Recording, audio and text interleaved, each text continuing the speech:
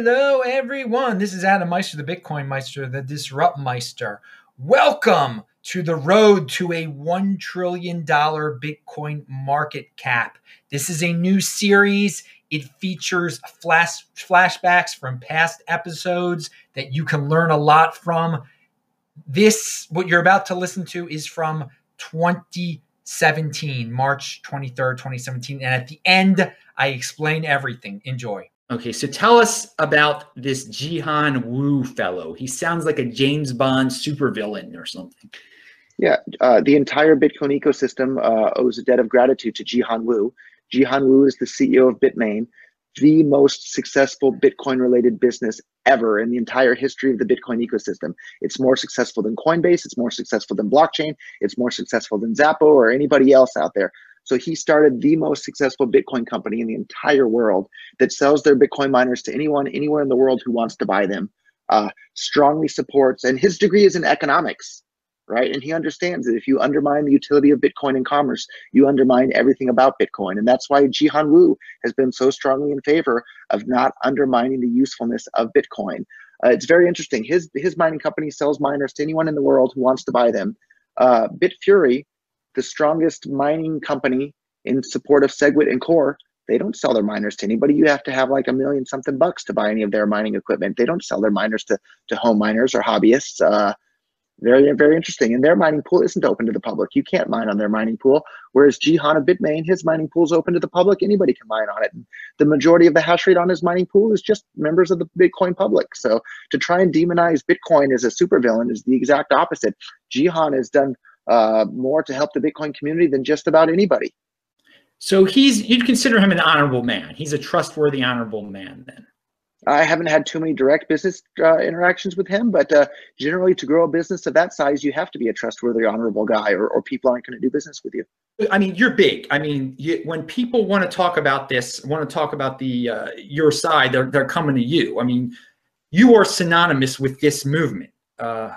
This block size thing. I mean, there's no doubt about it. You're the guy. I mean, would you agree? I don't think that's entirely fair. No, there's a huge number of people that are very, very upset with Bitcoin's usability as money being undermined. And if Bitcoin has high fees and long confirmation times and be due to the full blocks that are intentionally being advocated by Bitcoin Core and Core supporters, they openly say that the blocks need to be full all the time, that we need to have a fee market there. That undermines Bitcoin's usefulness as money.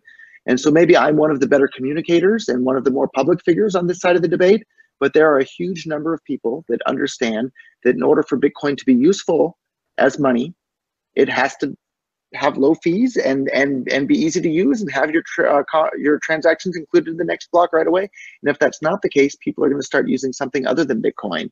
And so that's very, very damaging for Bitcoin. It's damaging for the Bitcoin ecosystem. It's damaging for people who hold Bitcoin because it undermines the value of the Bitcoins that they're holding. It's damaging to Bitcoin.com's future business prospects. It's damaging to the entire Bitcoin ecosystem. And it's 10 a.m. here in Tokyo. When I woke up this morning, the latest news today is that Storj or Storage, or however you pronounce that one, is no longer going to be using Bitcoin. They're going to be using Ethereum. And it's happening time and time again. We're seeing more and more businesses switch to something other than Bitcoin. And we're seeing all the new capital coming into the crypto market space going into things other than Bitcoin because the blocks are full and the user experience of people trying to make a Bitcoin transaction is poorer than ever before. And I know we said we were going to save the scaling debate for a little bit later, but for me, this is the biggest issue that needs to be resolved in Bitcoin. It needs to be resolved right away. And that's why I'm so worried for this. And that's why I'm spending so much time every day talking about this as publicly as I possibly can. Well, yeah. So in theory, if this fork happens, I mean, you want this fork to happen soon, and the forked Bitcoin wins and becomes the real Bitcoin, you are going to be the new Satoshi Nakamoto of this version of Bitcoin. You position yourself that way, whether you like it or not. And what will happen? I don't really think that that's fair either. But you are the face of it. And so I'm wondering what will happen to the price of this forked Bitcoin when the US or the Japanese government try to imprison you. I mean, that it's something that has to be considered here. It has to be considered. This new coin, this new version is very much associated with you. And I mean, the media's contacting you about it. They associate you with it. I mean, I see I see a weakness in what could happen here. I mean, what would happen if they tried to imprison you? I would probably wind up going to prison is what would happen. And of course, I don't want that to happen. And even with the current version of Bitcoin, as the CEO of Bitcoin.com, I'm plenty susceptible to governments. Governments. If I go to prison, I'm lucky. Governments drop bombs and kill people all over the world every single day. So as long as I'm alive, that's better than a lot of the ways a lot of people around the world are being treated by governments. So. But this is the thing here. We're going to go from having the founder of the coin being Satoshi Nakamoto to the founder of the coin being Roger Ver. And if Roger Ver I completely reject your premise here. I completely reject your premise. The founder of Bitcoin Unlimited is the same Bitcoin that we have now, just with blocks that are a little bit bigger than the ones that we have today. The Genesis block was still created by Satoshi Nakamoto. It's the same chain. It's the same blockchain. I completely reject your premise that I would be the founder of some new coin. They will have a guy to point to.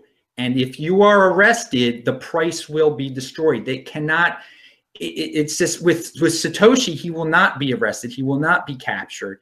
If this fork happens, there's a change of mentality that's going to happen. And it's just, you will have initiated a change. They will be able to point to it. They don't understand what the heck Bitcoin is, but they're going to say, hey, this is the new Bitcoin now. This is the new guy. We got our guy. We're going after him now. I can foresee that. We'll do absolutely nothing to stop Bitcoin or slow Bitcoin down. Bitcoin's, tens of millions of people around the world using it. So if I go to jail, Bitcoin will be just fine without me.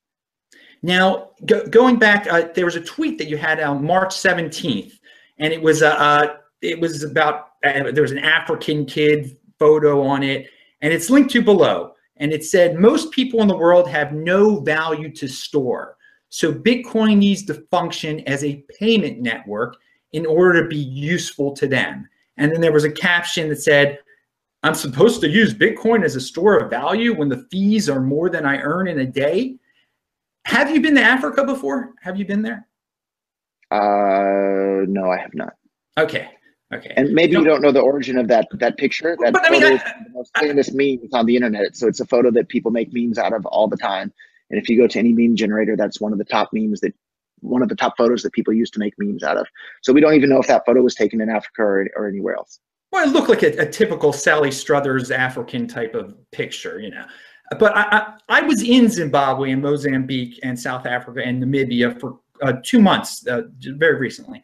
And I got to tell you, payment networks and coffee and the things that you bring up, it's just, they're not issues there. And I would encourage you, actually, there are guys that I know there. They're the Roger Vers of South Africa, the Roger Vers of Zimbabwe, Tawanda Kembo and Lauren Gamaroff. Talk to these guys. They support SegWit. And I mean, Bitcoin already sells at a premium in Zimbabwe the way it is right now. So, I see the point that you're trying to make, but I think on the ground, in at least the developing countries I was physically in, Bitcoin is very much fine as is, and payment networks and coffee are just not things of what people care about. So more people support the US dollar than support SegWit. That doesn't mean that the US dollar is a superior payment network than SegWit-enabled Bitcoin. How often do you use Bitcoin yourself for payments? Oh no, I don't use it for that at all, because I don't believe it's not a purpose that it's not an interest of mine. And I've seen where I've traveled, the people use it as a store of value in these Zimbabwe, Mozambique, and South Africa. I mean, not all South Africa. How often do you actually make a Bitcoin payment on the Bitcoin network yourself? No, I don't. I don't use it. I buy and hold Bitcoin. And I think that's what 95% of the people are doing right now. I think you want to, you see it your way. You want to help your business out. I mean, because you ask this question all the time. You ask Tone that question, and you think it's belittle people that way. You belittle people that way. That's one of your techniques. It's an emotional technique. Use your technique on me. Use it. Okay.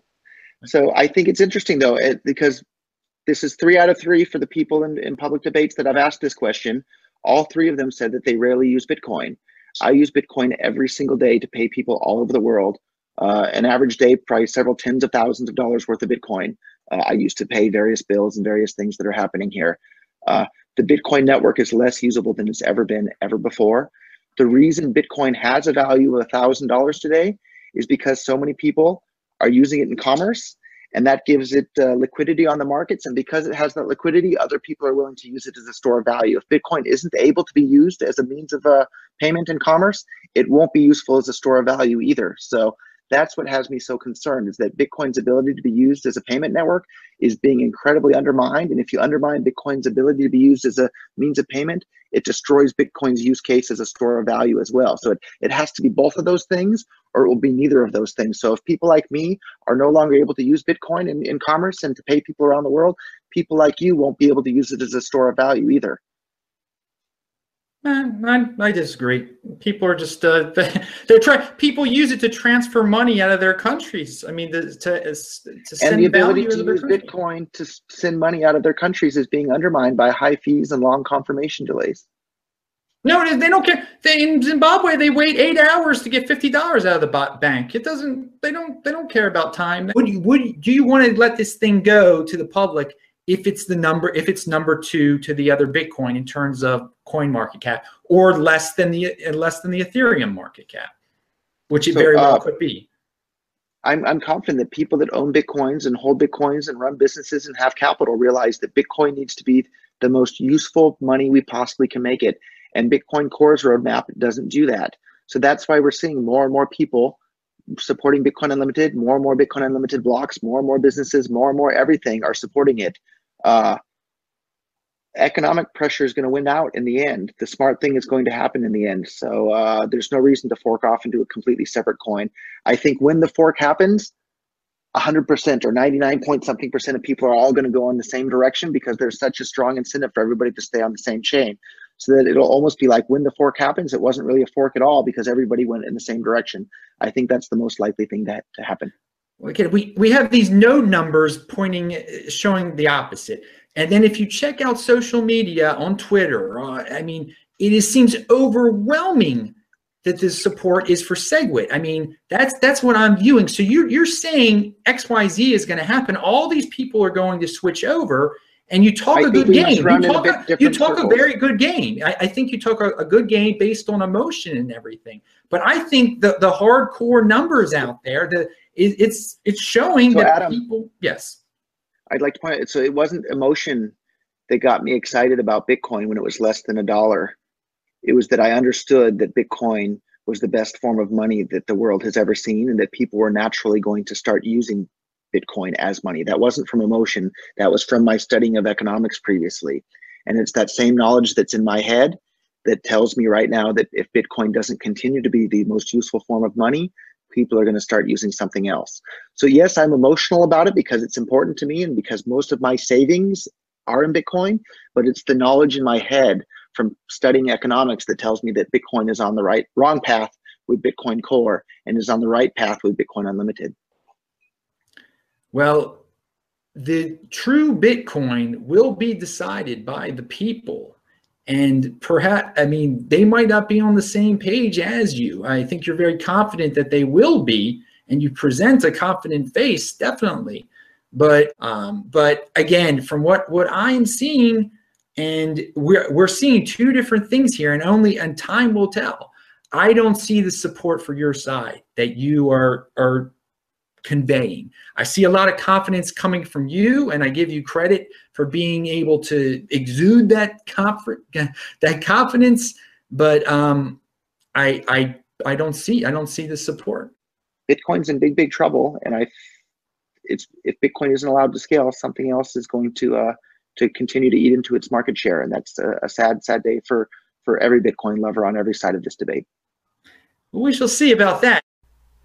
We shall see about that indeed. Pound that like button.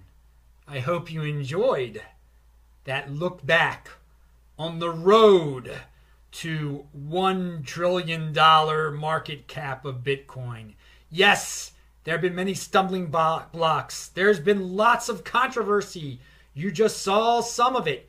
And wow, was the fear in the air or what? That dude sure knows how to scare people, right? Play on the fear. And look what happened. It was just a matter of time. You didn't need to rush things. Long-term thinking. SegWit prevailed.